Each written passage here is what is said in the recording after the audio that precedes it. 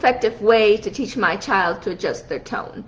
In case you don't know me, I'm Geraldine Schmidt, the founder of The Story Weavers. And before I get started, check out thestoryweavers.com if you're interested about tonalities, because inside The Story Weavers, the kids actually get to participate in weekly games around tonality this month, and also dive in a lot deeper than this series that we're putting on social media. So let's dive into the question. What's the most effective way to teach my child to adjust their tones? Especially our neurodivergent brains, we recognize patterns. That's what we do best. So finding and practicing patterns of tonalities is actually the best way to experience and to teach. And for this, we can use the mirror game, and I'll exactly tell you how to do that just in a sec.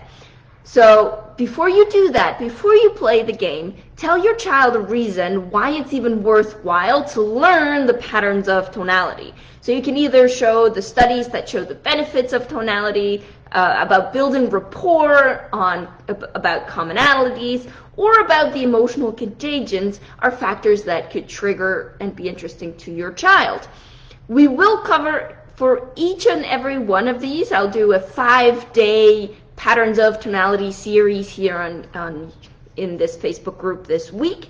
So if you have any questions around tonality, feel free to comment them down below, and we'll get to them throughout the week. So I'll show each and every one of those benefits in one live per day.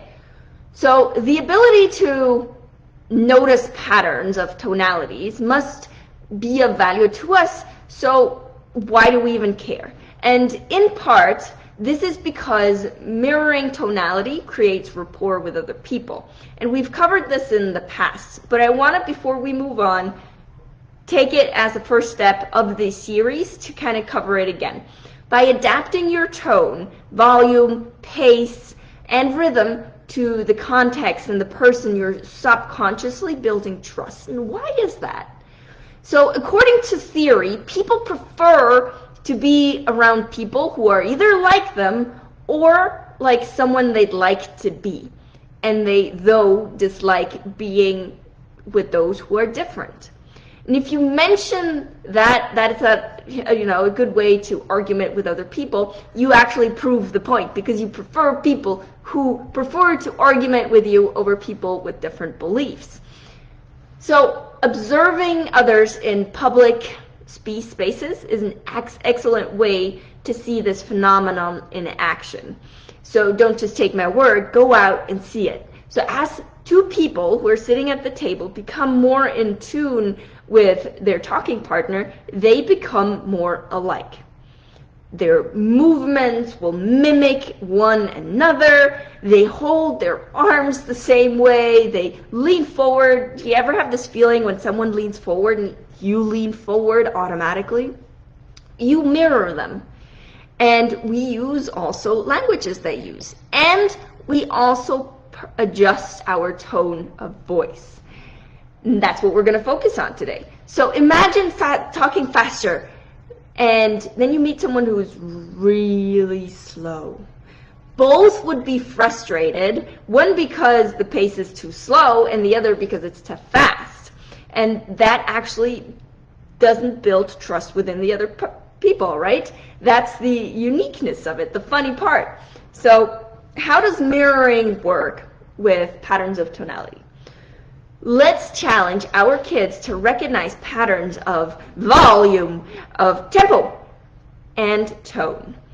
Up until this point, where other people, my kid's jumping around, where the other people don't know it, they actually will feel more connected to you if you do this. So start by exaggerating, mirroring how other people speak, and then make it more and more subtle. You can also read a paragraph. You can have your discussions and offer suggestions to each other in these three areas: volume, tone, and tempo. And what I would really highly suggest is actually that you draw out the pattern with your kid and then try to say it. So for instance, speed. I will talk really fast and then, draw dots that are really close to each other, and then I'll talk really slow, and I'll put the dots far from each other. Okay? And so you can draw different dots. So for example, one sentence I can talk really fast, and the next I will take my time.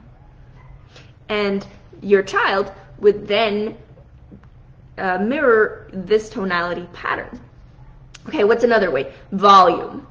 Okay, you could talk really normal, and then you become louder, and then you make it whisper and talk. Okay, so that's volume. You can mirror each other's tone, volume of how loud or how silent you speak. And this works perfectly when you read a passage, for example, okay? And then talk angry, happy, grateful. Ask a question, give a command. Determine the tone for each of them, like draw out the tones of tonalities that you recognize. We'll actually go over each and every one of these throughout the week, but before you do, reflect on them and notice them yourself today. Okay, so we'll cover several aspects in this week. Today, start observing and draw out the patterns. That's your to-do for today. See you tomorrow, where we'll actually review and go into the first pattern that I'll show you. Bye, guys.